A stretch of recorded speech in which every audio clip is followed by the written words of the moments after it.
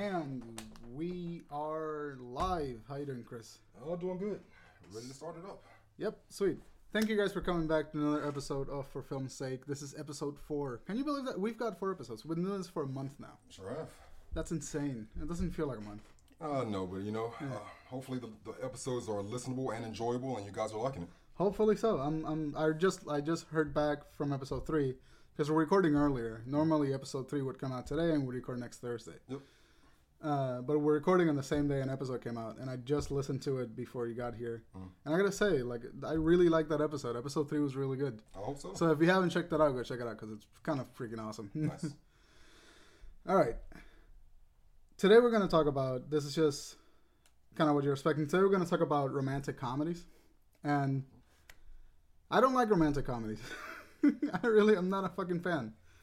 It depends on the romantic comedy. I mean, I'm not big on romance whatsoever, but if you throw some comedy in there, then I'm all for it.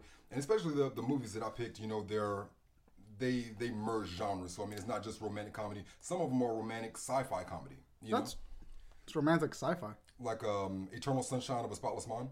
I haven't seen that one. Yeah, that's Jim Carrey. That's one of his that he dove into. Jim Carrey's on our list today too. He what? He's on our list. Oh yeah. It's like twice with that one. Yeah. He's one of those actors that can do a lot, but he's really only recognized for his comedic standpoint. But this guy's nice. But let's catch up though. Yeah, before we go talking about movies, what has been up lately with our lives? Well, firstly, we only had 3 or 4 days since we recorded the last episode, so not much has happened. But some of the things that I did follow up on, number one was that swimsuit edition that I was talking about. I watched that. How did I that definitely go? watched that. Amazing. Nice. Now the controversy or whatever behind it was they have a quote unquote plus size model, which just means regular size. Yeah, that's what I'm getting. It said, what's her? She's an actress. She was a lingerie model, Alisa or something. Yeah, and I was looking. I was like, wow, she's the most beautiful one out of all of them. But it's plus size, plus size. That looks like a regular size woman. That looks very good. But yeah, I was all into that 2016 thing. But yeah, do you know there's a company now? I think American Eagle. I think was the one. They're doing the whole thing with real women modeling their outfits and whatever. Yeah. And it's apparently working out for them. Good. They've been all over my fucking Facebook feed. Yeah. I don't even like American Eagle. They're all over the fucking place. They're everywhere now. Hopefully they're going well. Besides them, Ronda Rousey is doing the swimsuit edition. Oh, is she? She they did a full body paint on her. Nice. Full body paint, everything. So she's stunning. Yeah, no, Ronda Rousey. She was before she lost that fight. She was all over the fucking place too. Yeah.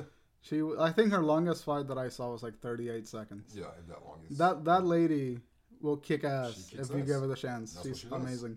That is what she does.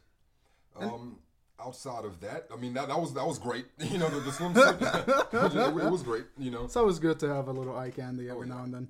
And then the Walking Dead returned. Ah shit, that's right. Okay. Here's about The Walking Dead. I don't like it.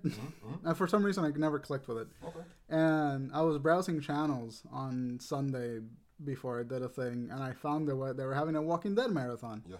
But the episode that I clicked on, there were a black priest, Carol in a hoodie, and a black lady with katanas, duking it out. Those characters have been there for about 4 seasons. Yeah.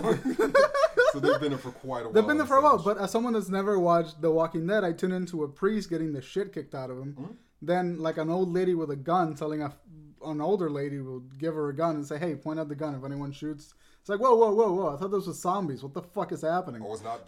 Yeah, it's more than zombies. I mean, that's what makes it so good, though, that it's not just about zombies. Because I couldn't get into it if it was only zombies. Because I'm not an action person. Or horror, for that matter. But the fact that it's I'm seeing now that it's a little bit less about zombies and more about the people in this kind of zombie world. I'm thinking of checking it out again. Start with the first season. The first season was my favorite. Because I started watching the first season. Then I moved on to the second season for a bit. And I was like, they cut the budget. The writer left, so it was a bit shit. Yeah. So I might just skip the second season and go on with the third. Yeah, you need the continuity. I'll read up on it. Let's see. All right, Walking Dead, that came back. So if you read the comic books on Walking Dead, they're starting to go along those lines a little bit more now. I don't want to give you the spoiler because it just happened yesterday, so you might not have had time to see The Walking Dead, or Sunday that it came out. But I think you'll be pleasantly surprised with this episode. You know? Yeah, I heard it was really fucking intense. Oh yeah, and I mean intense for Walking Dead. You know, because I mean every episode is like, who died this week? You know, so I mean, it's intense for Walking Dead. It's like Game of Thrones and zombie. Yeah, exactly. Another good thing, the Grammys. The Grammys happened. Oh shit, that's right. I'm just gonna highlight over 3 albums that won. The To Pimp a Butterfly by Kendrick Lamar won Rap Album of the Year. Nice, he deserves that. Yeah, definitely. Uptown Funk by Bruno Mars won Record of the Year. Nice. It's kind of one of those inescapable songs, you know. What's the difference between record and album? Album is a collection of songs, and record's just one. Oh, okay. Yeah. So he won Record of the Year, and for Album of the Year, Taylor Swift, 1989. That doesn't surprise me. That was a pretty good album, but it also made a shitload of money. That's where exactly. I mean, if we're talking popularity contests and who brought in the most money, then yes, she won. Yeah, she did. And I can't take anything away from her from a artistic standpoint because I didn't sit there and listen from track 1 till the end and break it down. I just heard the hits. Yeah, neither do I. But the hits were fucking fantastic. Yeah. So she won Album of the Year, and that was great. And lastly, Valentine's Day just passed. That's true. That happened. Yeah. I got drunk and I watched sad romantic comedies. Nice. I mean, I spent my Valentine's Day. I was supposed to go see Deadpool. That's right. Yeah, we talked about this. I was supposed to see Deadpool. I'm so sorry. Like a lot of you listeners hopefully did. Like Brian did. Dude, let's talk about Deadpool real quick. I'm not going to spoil anything, but I'm going to tell anyone that's listening right now that hasn't seen Deadpool to go fucking see Deadpool. Yeah. I wrote a review on it. You can find that at like medium.com/Brian Archida if you want to read it. But I wrote a review on Deadpool, and it's honestly one of the best, not only superhero movies that have come out, but movies in general. Like, it's a really good fucking movie. I'm anxious to see it. Yeah, you should definitely. I've heard no negative reviews about it whatsoever. Not one. Not that have I. Yeah. I've heard people go from like meh to like this is really good, but never like bad. Yeah. So anyway, Valentine's Day. I was set up to go see Deadpool.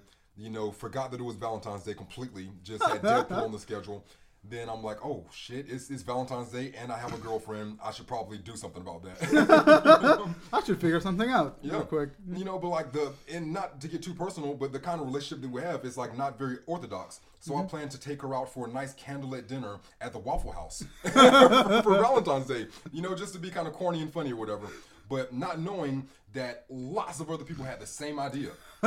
Seriously. It's like, you get to the Waffle House and it's packed out, standing room only. You know, so I mean, that idea was completely shit, I guess. Standing room only in a fucking Waffle House. On Valentine's Day. Candlelit dinners at Waffle House with the heart-shaped waffle. Everybody wanted that for some reason. That's fucking interesting. So we left from there and didn't get our Waffle House and ended up, we wanted to see a couples movie, and Coen Brothers had Hail Caesar out. So it was Hail Caesar or Deadpool, and we chose Hail Caesar. And I'm not going to put Hail Caesar down because it's a good movie. It's written very good. It's shot well, and the Coen Brothers always do masterful work. But if you weren't alive in that time era, and just to get a lot of the subtlety of the things that they're talking about, then it's not going to make like if you weren't in the industry during that specific time that they're talking about, I fear that it's an inside movie. It is. So like our teacher, for example, he'd get the movie, he'd laugh at it, but us, we'd be like, fuck if I know. Yeah. Unless you're like a super trivia nerd, you might be out of the loop on that one. And on top of that, I'm a huge Scarlett Johansson fan, so I want to see some Scarlett Johansson action. You know, you got the commercials, her coming out of pools and water and all type of stuff, and then you see her for all of 5 minutes on screen. I think so, yeah. Jonah Hill's on screen for all of 45 seconds. Yeah, I mean, but when you have such an all-star cast, I mean, they're gonna be out there for a maximum of like 10 minutes. Even the whole all-star cast, if you collect all the time that those all-stars were on screen, maybe 20 minutes. Yeah. That's including George Clooney. That's including Channing Tatum. That's including Jonah Hill. That's including Scarlett Johansson. All of those, a collective of maybe 20 to 25 minutes total. You know, so I mean, it wasn't about them; they were just there. You know, but it's like I said, I'm not gonna put it down. Maybe I should watch it again, but yeah, I think it's one like every Coen Brothers movie. I feel like you gotta watch twice. Maybe once, but not because they're complicated, just because they're like really subtle with the filmmaking. Yeah. So like I watched The Big Lebowski 6 times now, and every time I watch it after that, I find like a tiny little detail that I really like. Nice. So I feel like the Coen Brothers just have that type of movie. Yeah, they do. Yeah. Very layered. What about you? What'd you get into for the weekend? What did I get into? Well, see, a lot of movies that I watch before podcasts are like prep for the episodes. Yeah. Because I'm trying to watch 3 movies a week now. Okay. That's the thing that I'm trying to do, so I can study the movies and talk. So most of them are just prep for the podcast. So today I watched I Love You, Philip Morris with Jim Carrey and Ewan McGregor. Yeah. McGregor. Yeah. Fantastic fucking movie. Oh yeah. And then I just finished watching Punch Drunk Love before you got here. My favorite, yes, one of my favorite rom-coms ever. Love that. That I have to agree. I have to agree. It's really good. The soundtrack on that is phenomenal. It's weird too. It's like really weirdly instrumental and shit, and it's fantastic. I mean, the guy's name is John Bryan. Did the soundtrack for that. He also worked with Kanye West on Late Registration to make his album sound so sonic. You know. Yeah, and he's a good mixer, a good musician. It's fucking fantastic. Yeah. So I watched I Love You, Philip Morris, Punch Drunk Love. I have Dope on my queue, which I think is good for an urban movie. I guess it is. Yeah. I've heard good things about it, and then I've watched. I don't know if it's urban. I don't. Well, like urban, not in the urban in the sense that it takes place in like the inside of a city, and it's like it's like a neighborhood type setting for these kids, I guess.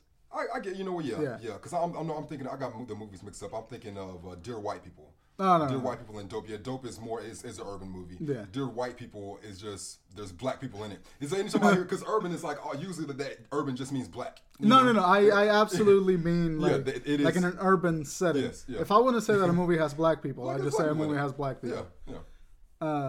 But I put that on my queue. I'm excited to see it. Yeah. And then I've just kind of been watching like miscellaneous things. Like every so often, I watch an episode of something, and that's it. I haven't really. Everything I watch is pretty much prep for the podcast because my week is so packed up that I don't have time to watch anything outside. I watched Deadpool and I fell in love with that movie. It's fucking fantastic. Oh yeah. I want to go see Hail Caesar, but for Valentine's Day, I try to get through Adventureland. Yeah. And Valentine's Day, I Love You, Philip Morris on Valentine's Day. I try to watch Adventureland, made it 45 minutes through. Yeah. Couldn't fucking do it. It bummed me out. All right. It made me fucking sad, and I had a bottle of wine, and then I had to turn it off. That's the Ron Reynolds? Yeah, that's Ron Reynolds. Yeah, Ryan Reynolds, Jesse Eisenberg, and Kristen Stewart. Yeah. It's a good movie, but it was really slow pace, and I was just getting bummed out. All right. So I quit. I stopped watching that, and then I tried to watch another Emma Roberts movie called Adult World. I didn't see that. It's not a rom-com. It's just a weird Emma Roberts movie. Okay. She's a writer that works in a sex shop, and she's trying to be a poet and whatever.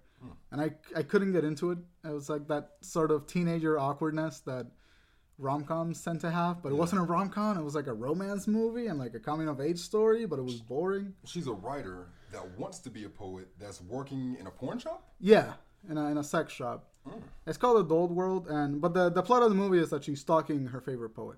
Okay. But I didn't make it to the part where she got to the stalking. It was just not well paced for me. Yeah.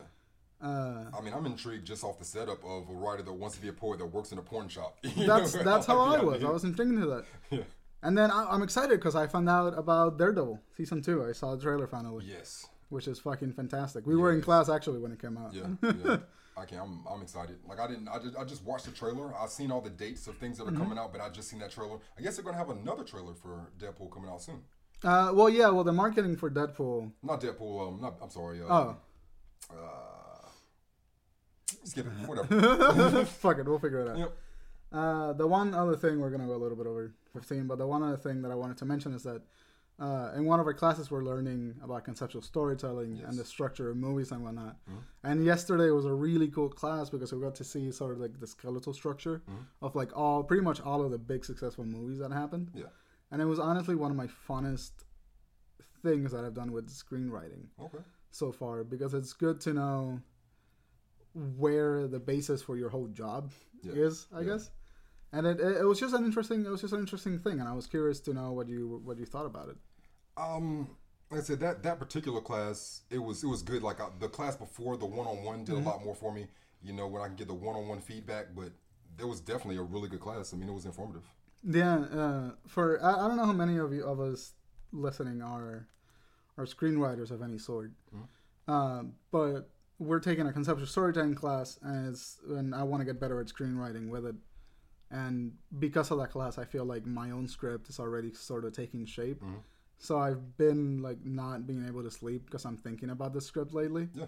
So if I seem tired at any point in the week, it's just because I'm like awake like a fucking psychopath trying to like if you saw my room, there's writing on the walls. That's a result of that shit. So yeah, I don't know any writers working on like regular schedules. Yeah, like most of my writing is coming at 1:00 in the morning. Because I mean, as soon as you get the idea, it drives you to a point to where you don't stop until the idea stops. Yeah, no, you have to work it. You have to like sit there for 4 hours and cry at the 6th. Yeah. But that's that. I'm just working on a script, trying to watch 3 movies every week. To just get an idea for what movies are. Yeah. And I think that's it. That's all I've been up to. Cool. Is there anything else? I think that was a hell of an opening. Yeah, I think so too. All right, we're gonna take a little break, so I can get some water and pee, because I forgot to do that before we started. And then we're gonna come back to talk to you about rom-coms and why I fucking hate that genre. All right. Enjoy the theme music. Cheers.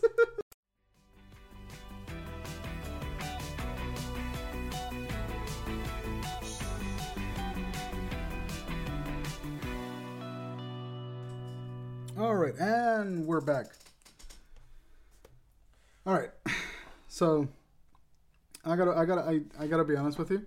Romantic comedies, Let's hear it. can't fucking stand them. And why? They piss me off because they're. I know that the reason that people go to movies is so they can have some type of hope and like escape from reality for a bit and do all this sort of artsy fancy shit. With movies and romantic comedies, they're kind of like people to escape relationships because they're shitty and complicated. Possibly. But they're just so bland and like Every fucking single one? most Everyone? of them. Let me talk. I think there's 3 different kinds of rom-coms for me, and I categorize them as the general rom-com, which is like your no strings attached, your sex tape, your movies that I don't like. Okay. They're just kind of the bland, middle of the shelf kind of thing. So like a heavy romance then? Yeah. Less comedy? Well, I say romantic comedy in the sense of like, oh, there's 2 people that suddenly fall in love under wacky circumstances. Yay! That kind of romantic comedy. Kind of pisses me off. I fucking hate that shit. And those are most of the ones. No strings attached. A couple decides to have sex, but have no feelings for each other. And they, of course, they develop feelings. Yeah. The one with Ashton Kutcher, same fucking premise. Same movie, yeah. The Friends with Benefits. Friends with benefit things. Yeah. That kind of movie pisses me off. Yeah. I cannot stand it. It's boring and it's like predictable. Okay. And I can't sit through one of them without fucking just simmering in my chair. Yeah. Just waiting to like rant about the goddamn movie. Yeah. And then there's kind of like the dark sort of romantic comedy, which is the romantic comedy that explores the darkness of a relationship and like the things that people do to make a relationship work that wouldn't be PG-13 safe or like mainstream safe. Those are your kind of like your I Love You Philip Morris's, your Punch Drunk Love, your that kind of movie. I don't know a lot of titles. No, that genre. Yeah. But there's those kind of like dark humor, sort of funny romantic comedies that have Lars and the Real Girl is another one. I love that. I love that movie. So that's kind of like the weird offshoot of romantic comedies that I really, really like. Yeah. And then the other one is kind of like the ones that try to be a little bit raunchier, but still fall into that category of being bland. That would actually be more closer to like your Sex Tape and your Cameron Diaz movies and your couple of first Adam Sandler movies, that kind of thing. Okay. So for me, they're tiered. They're like kind of like the fucking generic, bland romantic comedy at the bottom. Your Adam Sandler romantic comedy of like the early 2000s, which were enjoyable with romantic comedies. But then kind of like your dark, humorous, kind of like shit. That was heavy romantic comedies. It's like I'm not gonna 180 it because I'm not a huge fan of romantic comedies because romantic movies just aren't my thing typically. P.S. I Love You, The Notebook, stuff like that is not my thing. But I love comedy, so like comedy is my number 1 genre. You know, so my love for comedy so much is that you can throw it into almost anything, and I'm gonna kind of dig it. We'll kind of fix it. You know, horror and comedy, anything you put comedy into it, I'm gonna kind of dig it. But like movies like Sleepless in Seattle, you know, that's a heavy chick flick. Sleepless in Seattle was heavy chick flick, and I dig it. That's Meg Ryan and Tom Hanks. Yeah, there's always going to be outliers. Oh yeah, for both of those genres. what's the other one? They did two movies. One was Sleepless in Seattle. Lost in Translation? No, that was Scarlett Johansson and Bill Murray. That's which I should have put on the list, but I'm glad you brought it up because that's still a romantic comedy, but it's not. It doesn't fit the typical structure of romantic comedy. Yeah, but it's kind of dark and it explores the darker side of being a person. So like, I really want to be with this person, but she's fucked up. I don't know if I should. Yeah. Or like, he's weird. I don't know if I should. He's got mental illnesses. Yeah. You got to figure that shit out. That's the kind of romantic movie that I like because it's not only a romantic comedy. But it's a romantic comedy that explores the human condition. Yeah. And that's why I like those movies. In a different way. Because, the Sleepless in Seattle is exploring human relationships, but in the same way that every romantic comedy is doing. You know, there's nothing new in Sleepless in Seattle. There's nothing new there. Yeah. You know, so I can see how that would be dull for you to watch something that you already know is going to happen. Yeah. It's like, oh, there's conflict between the main characters, and now they're going away, and you know they're going to get back together at the end. Yeah. You know, but now where I want to bring this into is my favorite rom-com is called Annie Hall. Annie Hall, that's right. I've heard about it. I didn't know that was a rom-com. It's a rom-com, and this is where it started for me, where I started to accept romantic comedies from this movie. Now, the reasoning is because the same thing that you were saying, how you know what's going to happen, and it's so typical. They're together, there's conflict, they break up, get back together, yada yada yada, all that stuff. But in the end, you have to have this lovely moment to where they come back together and they're together. You know, so watching Annie Hall, I'm watching it, you know, completely cynical, you know, thinking that I know exactly what's going on. But as these things are happening, Woody Allen, my favorite writer-director out there, he's just brilliant throughout the entire thing. All right, it explores the human condition in this type of way in relationships. Yeah. He's walking down the streets of New York, and he's wondering how people are having relationships with each other and making it last for so long. You know, because every relationship that he finds is just they're not compatible after a while. You know, so he goes up to a couple. He says, "You guys seem like a happy couple. How do you account for it?" Like, how do you account for that? You know, and the woman says, "Well, I'm very shallow and empty, and I have no ideas and nothing interesting to say." You know, and the guy is like, "Yeah, and I'm the same way." You know, so Woody Allen is like, "So you've managed to work something out." You know? You know, so it's just like two people that are very similar, you know, have come together in their shallowness and emptiness and having no original ideas between the two of them, you know, and they can get along and have their normal life, you know. So I mean, he needs his equivalent of whatever that may be, you know. So I mean, he's throwing these snarky, you know, cynical comments out through the entire time, you know, or at the end, he's complaining about a family member that thinks that he's a chicken, and he's like, why don't you just like send him to a crazy home? Like, why are you dealing with him acting like a chicken this entire time? He was like, because we need the eggs. You know, exactly. It's like, and it's like the rationale behind it is like the eggs in this scenario is the entertainment that you are brought from a guy that believes he's a chicken. You know. You know, it's good writing when someone tells you the joke and you still laugh. Completely out of context. You know. So I mean, he's going through that with the relationship. So him and Diane Keaton. Diane Keaton is in this movie, and is she related to Michael Keaton? Funny story about that. Michael Keaton, when he first became an actor, he wanted a last name that was already notable and people would know. So he changed his last name to Keaton because of Diane Keaton. Seriously. Son of a bitch. True story. Yeah. So Diane Keaton's in there, and that's when she was at her peak in her youth and was gorgeous. I mean, she's still gorgeous now, but she was amazing wearing those vests and everything. She was so nice. But in the movie, Woody Allen and Diane Keaton, they're starting off their relationship, and they're in the beginning stages of it and trying to get to know each other. She's a writer and a singer, musician. She goes on stage singing her songs. You know, Woody Allen, he's a stand-up comedian, and they're speaking with each other, going back and forth, and he's giving his viewpoint on life. So he's telling her, he's like, I have a very pessimistic view on life. Life is divided into the horrible and the miserable. Those are the two categories. The horrible will be terminal cases, blind people, cripples. I don't know how they get through life. The miserable is everyone else. The miserable is everyone else. So you should be thankful that you're miserable because you're very lucky to be that. You know? It's like I should watch that movie. The movie sounds right up my fucking alley. It's hilarious the entire way through. You know, so and other things in the directorial way that he got his point across. One scene to where he focuses on a box of books as they're breaking up finally, and they're collecting all their things. And instead of focusing on Diane Keaton and moving with her through the room as she collects things, and then focusing on Woody Allen and moving through the room as he collects things, he just focuses on that box that they're centered and coming right back and forth to. Amazing cinematography. He does something similar in the kitchen. When there's a lobster that gets loose behind the refrigerator, and a scene that you've seen that was when they're in the movie theater in the lawn, and he's talking about, and he was like, yeah, what's the guy's name? He was talking about something that the guy's like, oh, like something about his work. Oh, Marshall McLuhan. McLuhan. He was like, yeah, you know nothing of my work, and everything's just Well, Family Guy even made a spoof about it, so it's an iconic romantic comedy. Christopher Walken is in it. Here's the thing about Annie Hall, what you're describing it to me, it sounds like a comedy that's built around a romance and not a romantic comedy. Oh, hold on. Now this is where I'm going back to the romance of it. Now, and Diane Keaton and Woody Allen, they go through their relationship from the beginning of meeting her and then wondering why it's not working out the way that he thinks it's going to work out. So they eventually move and thinking the changing of scenery is going to change things. That doesn't change anything. And they break up for a while, and then you're just like, okay, you're waiting for the resolution of them meeting back up and getting back together. So finally at the end, and I hope I'm not spoiling anything for you from a movie that came out for 40 years.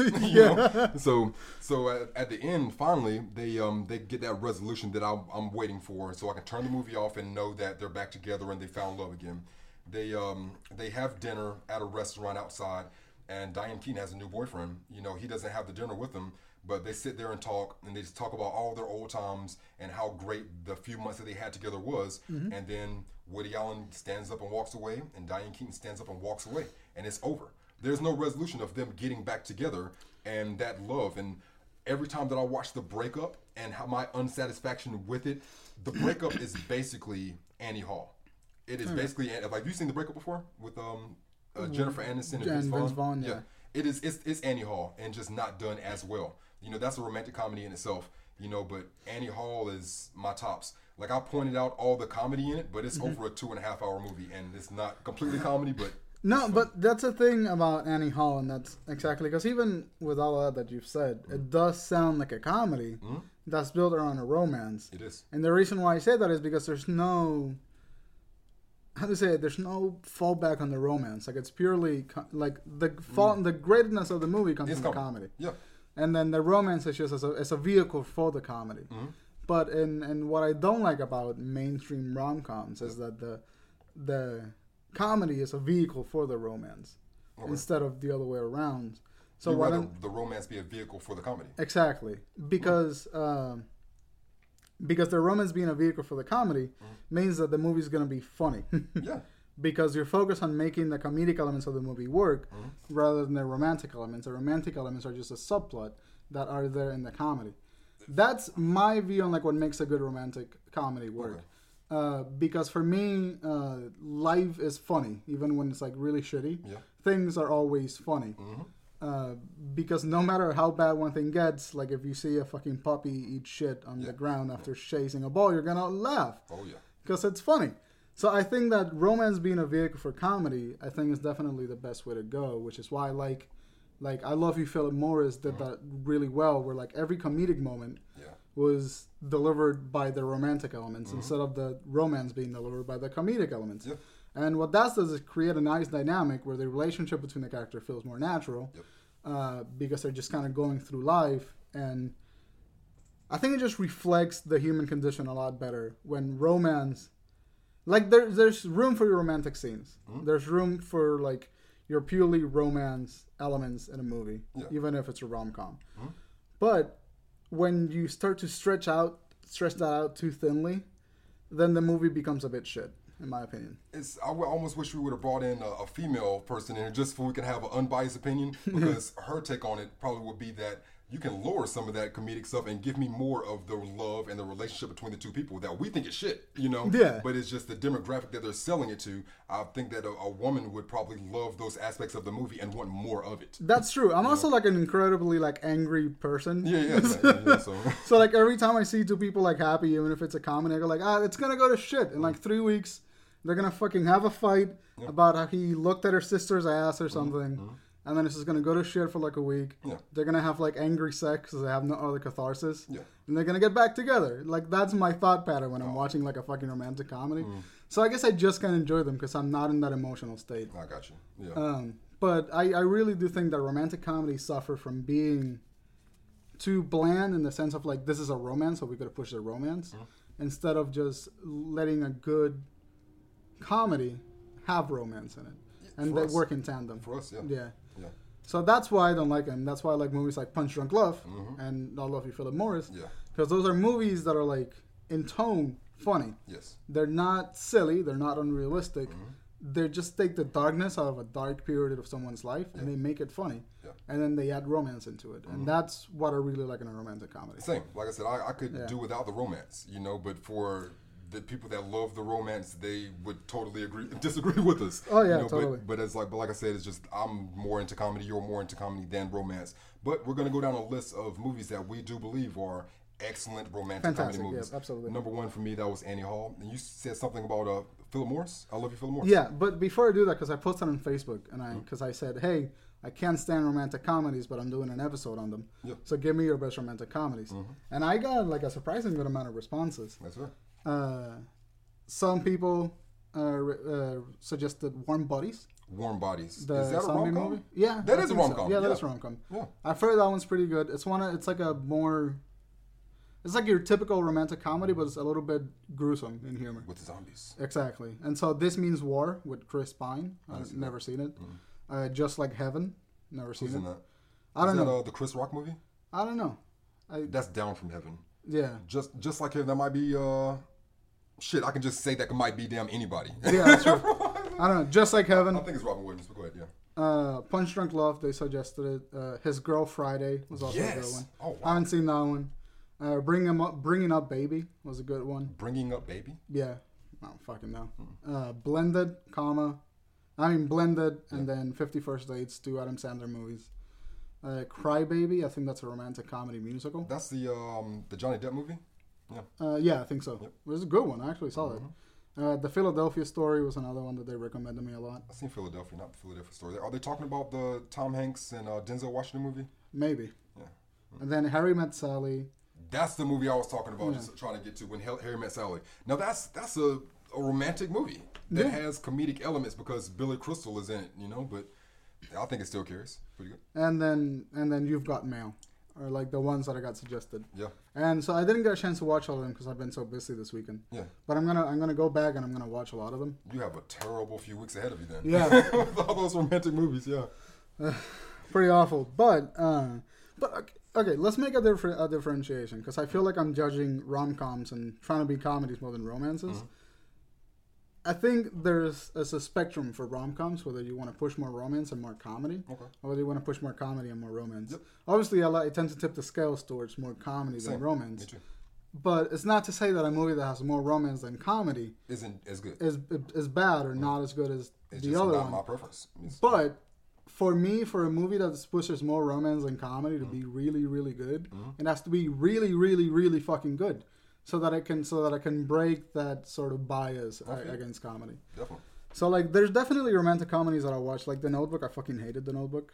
Yeah. But do you recognize it as a good movie? it is a good movie, but I fucking hated it. Exactly. Me too. I don't like it, but I do recognize it as a very good movie. You know? So I think that's the difference between what I'm trying to say. I'm not saying that I hate all rom-coms. Yeah. I'm saying that most rom-coms aren't good for me, but they're good movies. Yeah. Yeah. So I think that's what I'm trying to say in terms of the genre. I don't want to bring down the whole genre down. No. Like I said, preface that. Like I said, I'm not into romance. Not into it. And if you do a romantic comedy, I would appreciate there to be more comedy than romance for myself. Exactly. You know, but yeah. Let's talk about the movies that we picked. You obviously picked Annie Hall. Yep. You talked a little bit about it. We both watched I Love You, Philip Morris, which I thought was one of the most unconventionally funny and cute movies that I've seen in a long time. Yeah, unconventional. That you hit the nail on the head. Yeah, it's a weird movie because it shouldn't make sense, but it does. It's like if you haven't watched I Love You, Philip Morris, it's essentially Jim Carrey plays a cop that realizes that he's gay, But when he realizes that he's gay, he adopts a really flamboyant lifestyle. Oh yeah. And starts spending money, and he gets broke, so he becomes a con man and starts doing like banking fraud and license fraud and all this shit. Yeah. And he gets arrested eventually, gets sent to jail where he meets Ewan McGregor, and they fall in love, and their whole journey goes through there with let's call him Johnny Depp, with Jim Carrey. Jim Carrey, yeah. Jim Carrey sort of going through his own mental illness and going through like his definition of identity and love and all that shit, and until they can finally meet and become like the couple that I think they wanted to be. Yeah.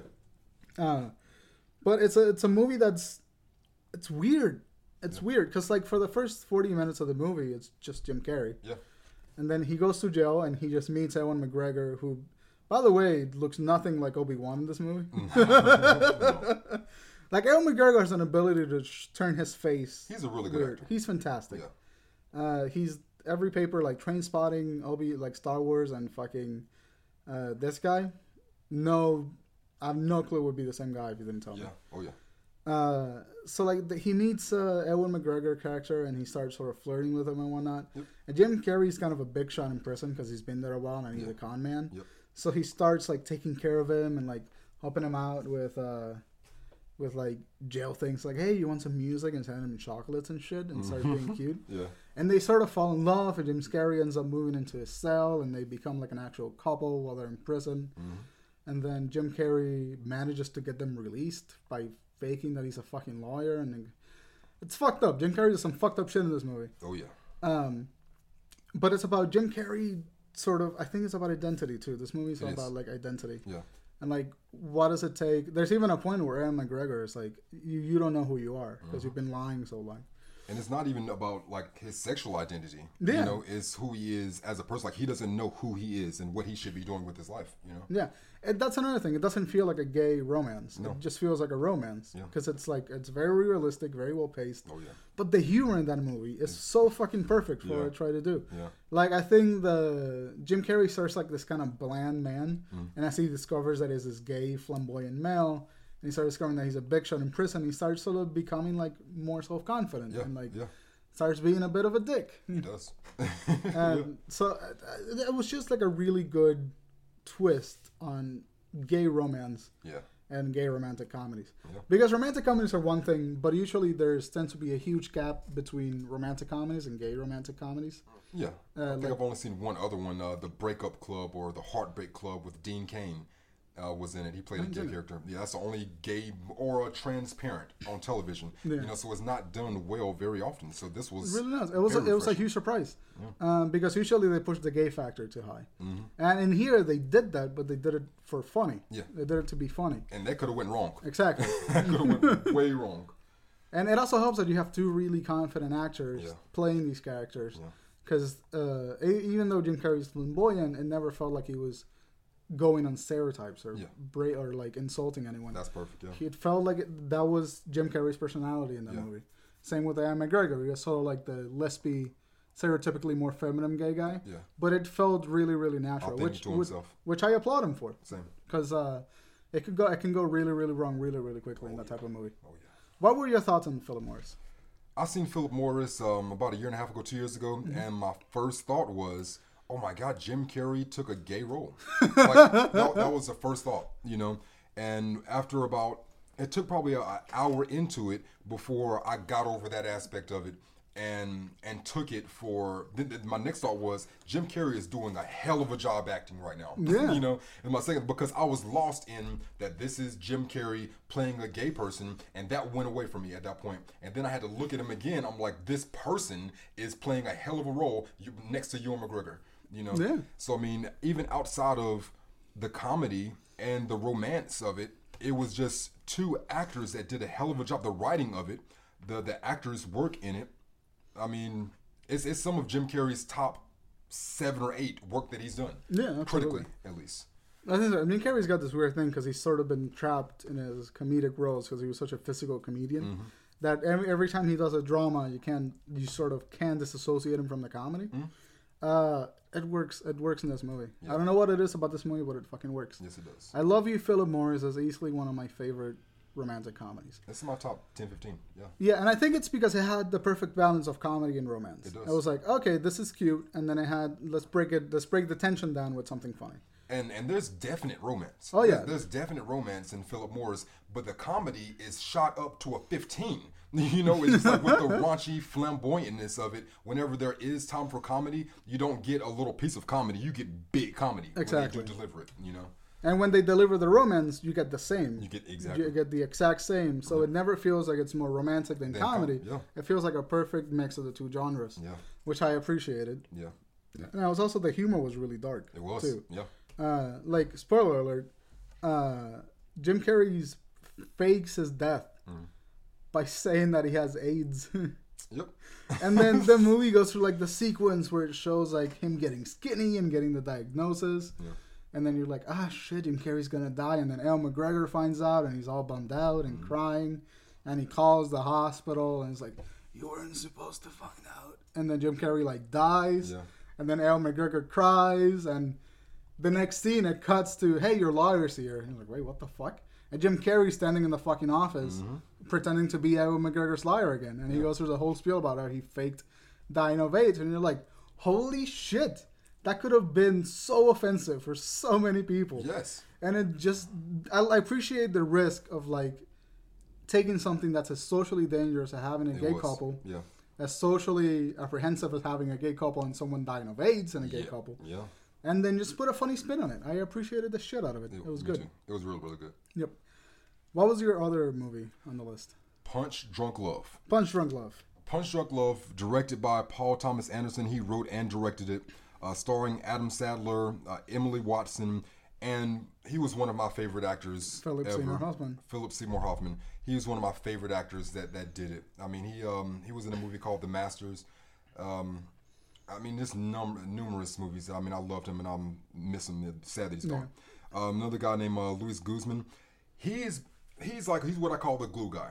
Now, and there's a number of glue guys in any scenario, whether it's a soccer team, whether it's in acting, no matter what it is, you need the one person that can do a lot of everything and can bring everything together. Luis Guzman is that guy. Is that the guy that worked with him in the garage, in his business or whatever? Yeah. The Hispanic dude? Yep. Yes, he was in Boogie Nights. He was in How to Make It in America. That was on HBO. I can't wait to see him in more stuff because this guy, he's an incredible actor and he can damn near do anything. If you don't know who he is, take Ron Perlman, take away the shin, and make him Hispanic. That's Luis. What's his name? Guzman. Luis Guzman. Yeah, he's really, really good. And the same guy, we're talking about John Bryan, that did the soundtrack for Punch Drunk Love. Like I said, he worked on Kanye West album Late Registration. He worked on The Breakup from with Jennifer Aniston and Vince Vaughn. And he also worked on Eternal Sunshine of a Spotless Mind. That was the film with Jim Carrey and I forget the other actress's name. But yeah, so it's an incredible soundtrack. Now, getting into the movie. Let's go on a quick rundown of the plot because it's a bit of a weird plot. Oh yeah.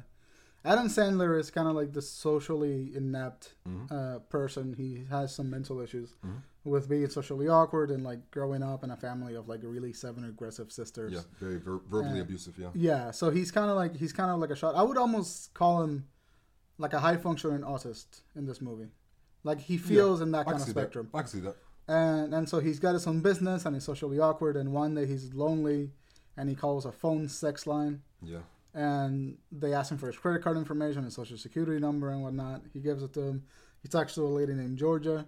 And the next day, Georgia calls and says, hey, I need some money. And he was like, well, I can afford that.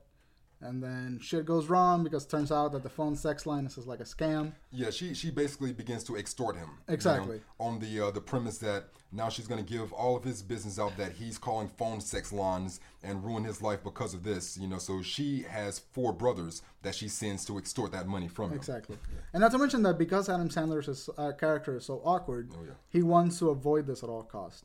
So this is like a huge shaking of his world. Yeah. With the sisters that comes into into it with he avoids confrontation at every account that he can. You know, he bottles it up to the point to where he breaks out. And they show a scene, I think it's close to the beginning, where he breaks the sliding glass door, something like that, just from bottling everything up or just going into a room and just screaming and letting it all out. You know, so he avoids confrontation at every angle that he can. And but the movie, it's fucking weird. It's a fucking weird movie. And so, like, after when trying to avoid all this confrontation and whatever, he falls in love with one of his sister's friends, and you have their whole romance story happening. But at the same time, you got the threat of the phone sex line scandal looming over the back of his head. So he's trying to deal with that as he tries to not fuck up their relationship with this girl, and it sort of goes back and forth between those two plot lines. Yeah, and now what it puts Adam Sandler in a position, the person that never wanted conflict or confrontation, now he has a reason to stand up for himself and his woman now. You know, this new girlfriend.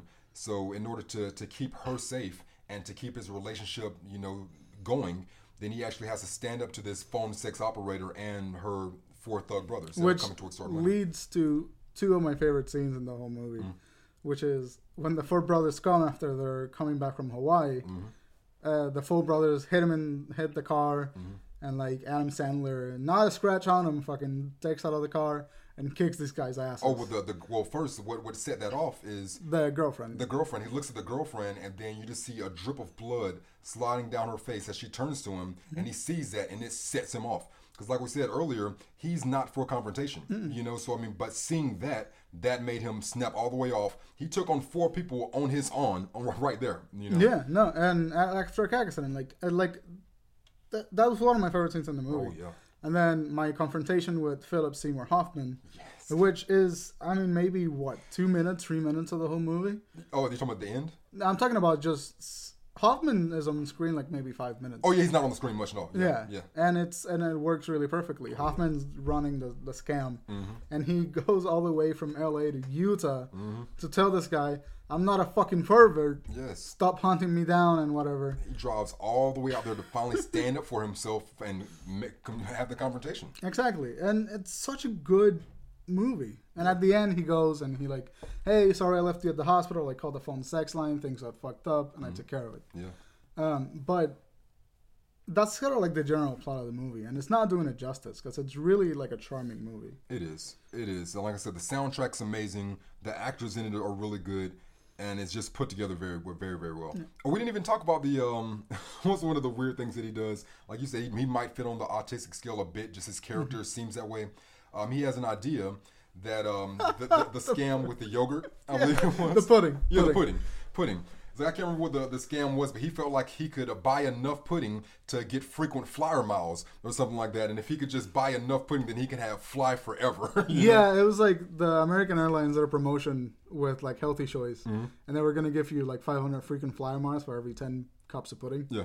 And he just 4-packs. Yeah, 4-packs. Yeah. But they were making 4-packs, and on each individual pack, they were putting a stamp on the individual cups. So he thought that he found a loop in the system. So now he is stocked up to the brim, full of pudding. You know, that he never plans to eat. You know? But yeah, that's the kind of character that he is. You know, so if you're into movies like that with characters like that, then I think they're weird characters. But another thing I want to give this movie commendation for is because it's another movie that can go horribly wrong because you got a person that's obviously mentally ill. Yeah, yes. And it can get to the terms of offensive. Yeah. But again, handled perfectly well. We see the sort of, he doesn't make eye contact. He's dealing with the super confrontational sisters. Yep. And like at the beginning, you show him he's trying to sell you a plunger to like one of the guys. Yeah. And the sisters keep calling. It's like, hey, you coming to the party? It's like, yeah, I'm going. You coming to the party? Yeah, you come to the party? Yeah. And it's like, how many sisters do you have? And he's like, 7. 7. Really? So, like, just the way that his character is portrayed makes me wish that Adam Sandler did more movies like that. Because he's good in this movie. He's really fucking good. He does. He's so good. My next movie up is another Adam Sandler movie, a romantic comedy, Spanglish. All right, let me do finishing thoughts on Punch Drunk Love.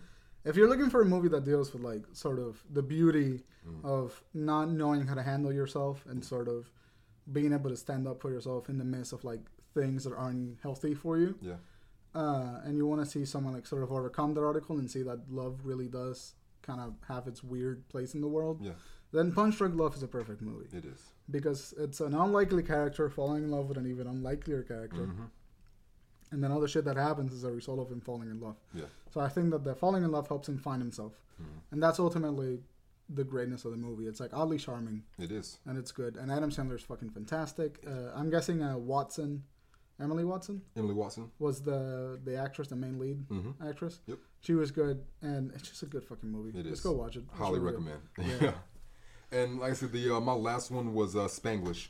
That's another Adam Sandler movie. I honestly, after the year 2005 or so, I'm fine with not having him do any strict comedies any longer. Yeah. I'm good. You know, I mean, if he only does the romantic comedies from here on out, I'm fine. But Spanglish came out in 2004. If you didn't see it or hear about it, the reason behind that is they spent $80 million making the movie, and it only made $55 million worldwide. Oh, shit. Yeah. So it's like it was a flop. It's a complete flop in terms of making your money back. But I adored this movie. Like I said, 2004 Spanglish, written and directed by James L. Brooks, starring Adam Sandler, Paz Vega. If you don't know her, her acting ability is top notch, and she's not hard to look at.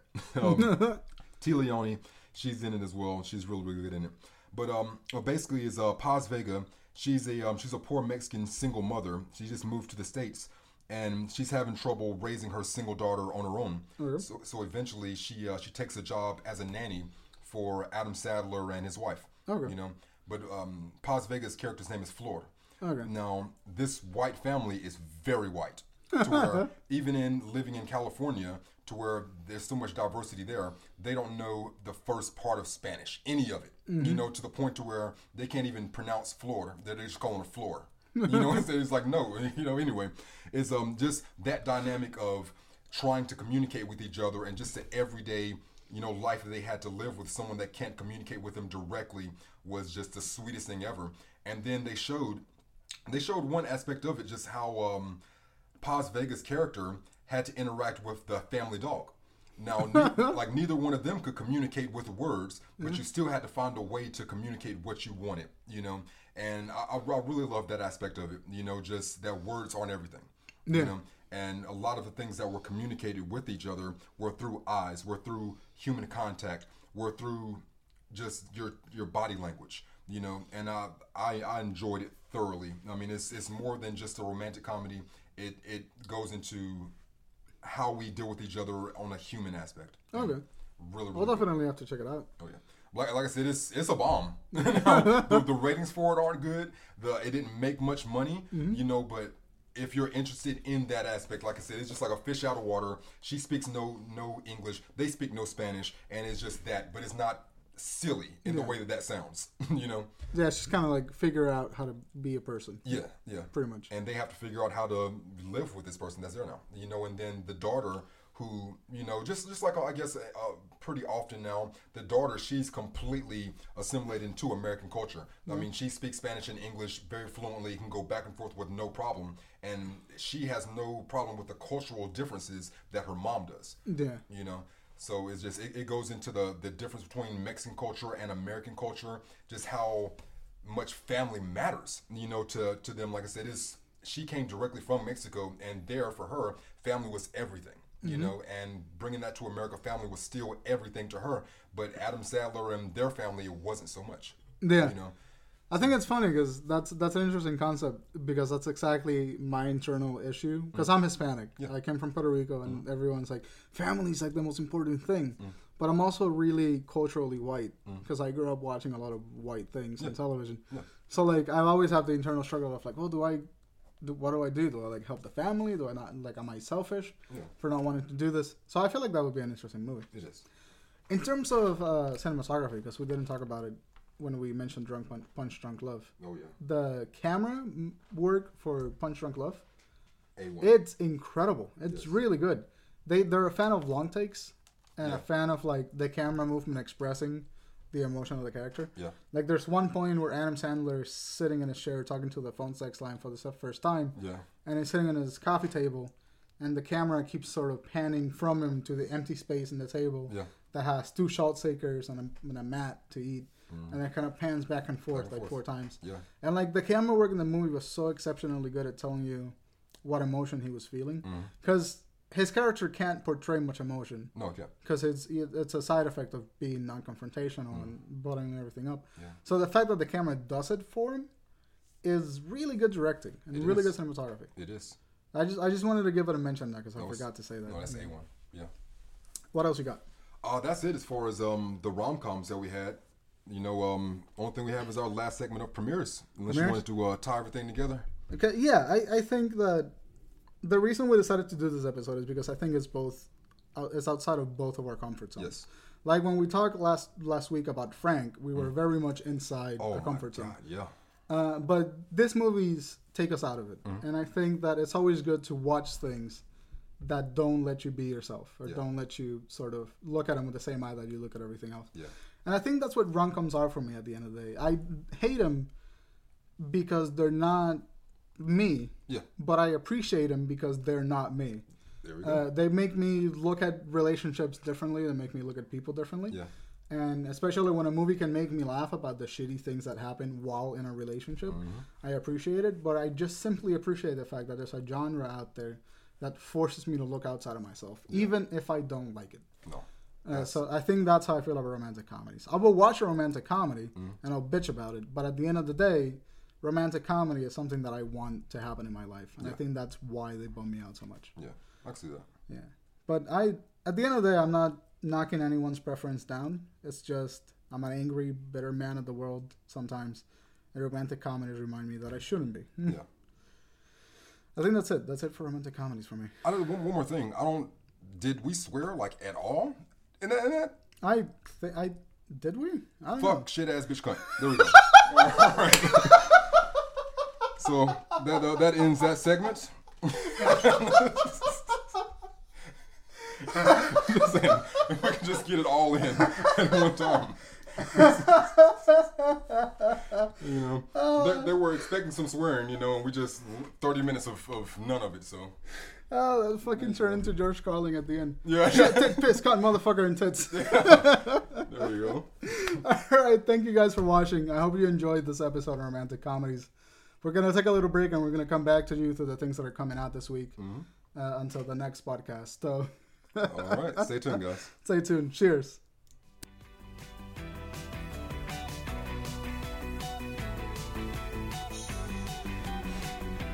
That's fucking funny. I thought we were better than that in 2016. Apparently not. They finally started making the phones big enough to where it's like they had the small, tiny phones to where you're watching porn on it. You could barely see the guy's dick. You could barely see the guy's dick in a tiny little phone. What's the point of that? How do you even know that she's being punished the way that she should be with a tiny phone that you can barely see anything on it? She's being punished. Yes. It's like at least if you have an iPad or a large size phone, you can see that the sounds that she's making are adequate because she's getting plowed by like a 11-inch dick. You know?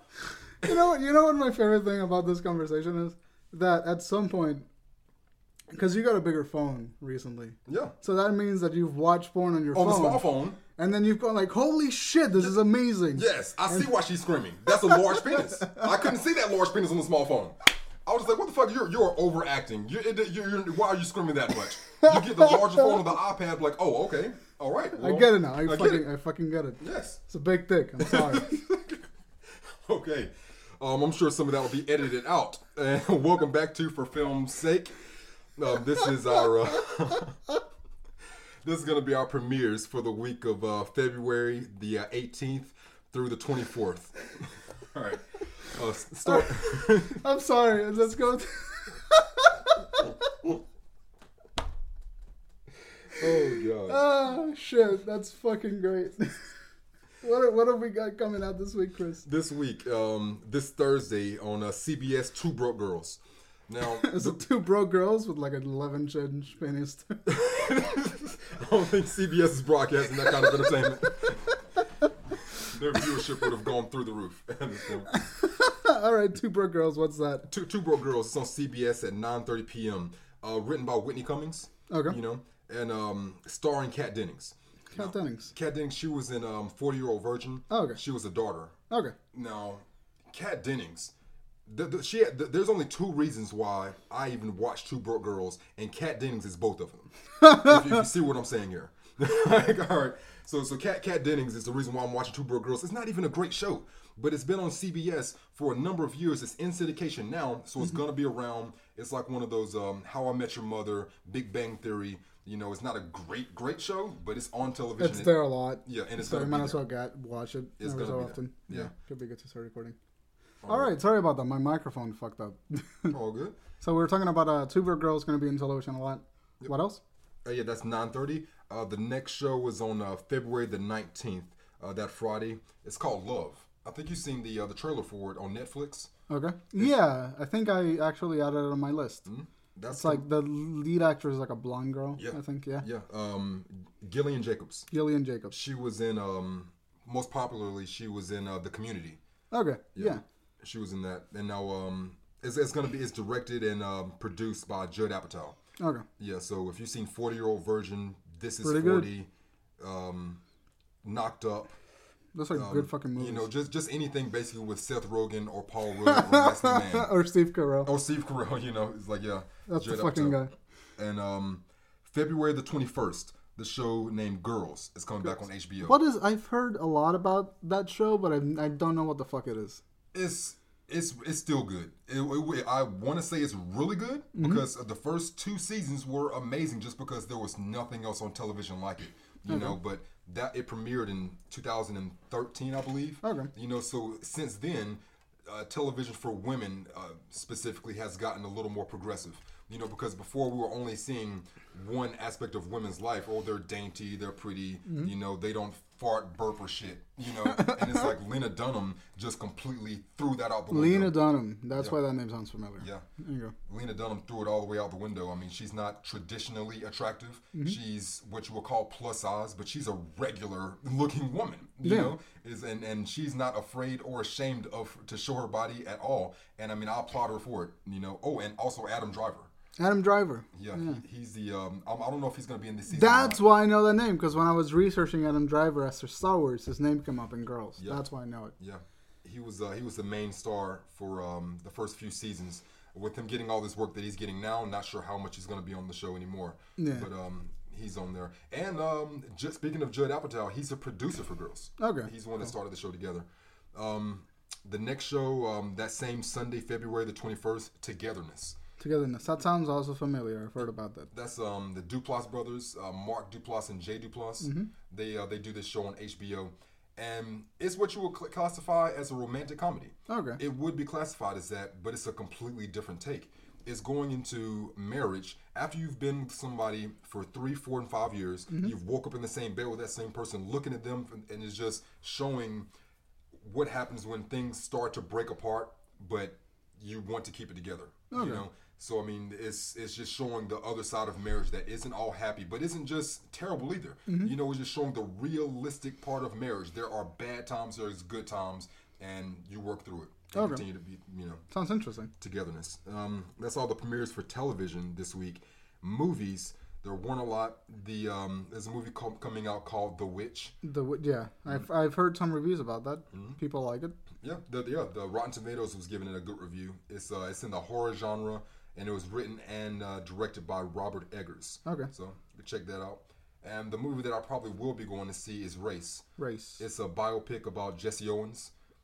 Jesse Owens was an Olympic athlete back when Adolf Hitler was in power. Right, he was the Black Power dude, right? No, he wasn't Black Power dude, but it was going on around the same era. Yeah. But yeah, it was just that he was a black athlete that was trying to break the stereotypes of just race in general. Just that what was going on in America. You know, we had the big race war of black versus white, but there was an entire different war that was going on in the world with World War II. Yeah. You know, so that biopic goes into Jesse Owens, the struggle that he had to go through just as a black athlete in America when we were dealing with an entirely different war, you know, going on at the same time. I think I saw trailers for that. That looked really good. That looked really fantastic. Yeah. Man, that's a short list for this month. This week. This week. Yeah, because we usually have fucking a page and a half. Yeah. Yep. No, I'm excited for I kind of want to check out Girls. And I think I'm gonna try to get an HBO membership because I got a lot of good shows that I want to check out, but I haven't checked them out because they're like $15 a month for a membership. But I wish I could sum all this up. Those look pretty interesting. Race is one of those movies that I'm probably not gonna go see in theaters just because I'm broke. No, understandable. But the first chance I can catch it outside of theaters, I'm probably gonna do it because it looks really fucking good. Oh yeah. And I don't know, man. I think that the next few months are gonna be kind of like a little dry for movies. Yeah. Because we're waiting for kind of like the big summer blockbusters. Yeah. But I'm interested to see what comes out in 2016 because we already had Deadpool, which was a great start to the year in my opinion. And we should talk about that next episode. We should, yeah. Even if we only give it 10 minutes or so, but I'll be going to see that before we record the next episode. And if it's as good as people have been talking about, I'm sure I'll have something to say about it too. I'm sure you will. Yeah. I'm sure you will. So but that was a good start to the year, and I'm hoping that it doesn't run dry until summer. Summer at least, which is when we're gonna have like kind of like the blockbustery superhero movies coming out. Yeah. We got a couple coming out in March. Daredevil comes out in March too. Yes. The season 2. Yes. Super excited about that shit because I love that show. I don't think there's anything else coming out in terms of like the next few months that's worth mentioning. But we'll see them whenever we get to the podcast. Yeah, and we'll let you know about it at weekend events. Absolutely. And also, just one last thought on romantic comedies because I feel like I'm leaving a bad taste in people's mouth with romantic comedies. Right. They're fine. They're ultimately fine. Nobody can like say anything about your preferences. No. I know they can, but it's like I don't fucking. They make me angry, man. I mean, I understand. Like, I mean, I take shit like all the time for not liking action movies as a man. You know, it's like, what the fuck? You don't like action? Like, no, fuck you, I don't. So what? You know, if someone has beef with you not liking romantic comedies, go fuck yourself. Like, that's true. Yeah. I like that approach. Like, go fuck yourself. Yeah, exactly. What do you want from me? I don't know, but like, listen, if you want good romantic comedies, the movies that I mentioned that were suggested to me by like my Facebook friends, those are good movies.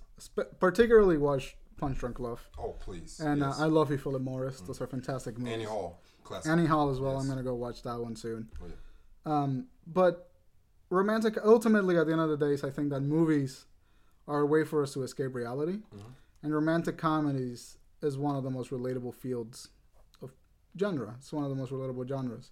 Because it's what all of us want to a degree. We all want that sort of like happy-go-lucky relationship. Sure. And I'm glad that romantic comedies exist. But don't fucking like them. Can't fucking stand them. Yeah. And no matter how many fucking 50 First Dates I watch, I'm not gonna fucking like romantic comedies. How many 50 First Dates have you watched? Like, fuck that. Like, I needed to see it once and I was good. Like, I see what you're doing, Adam and Drew. Like, I'm good though. No. Yeah, another thing about Adam Sandler, because we got 5 minutes. We can shoot this shit for a bit. Yeah. Adam Sandler, stop making your movies and work for other people. That's what I'm saying.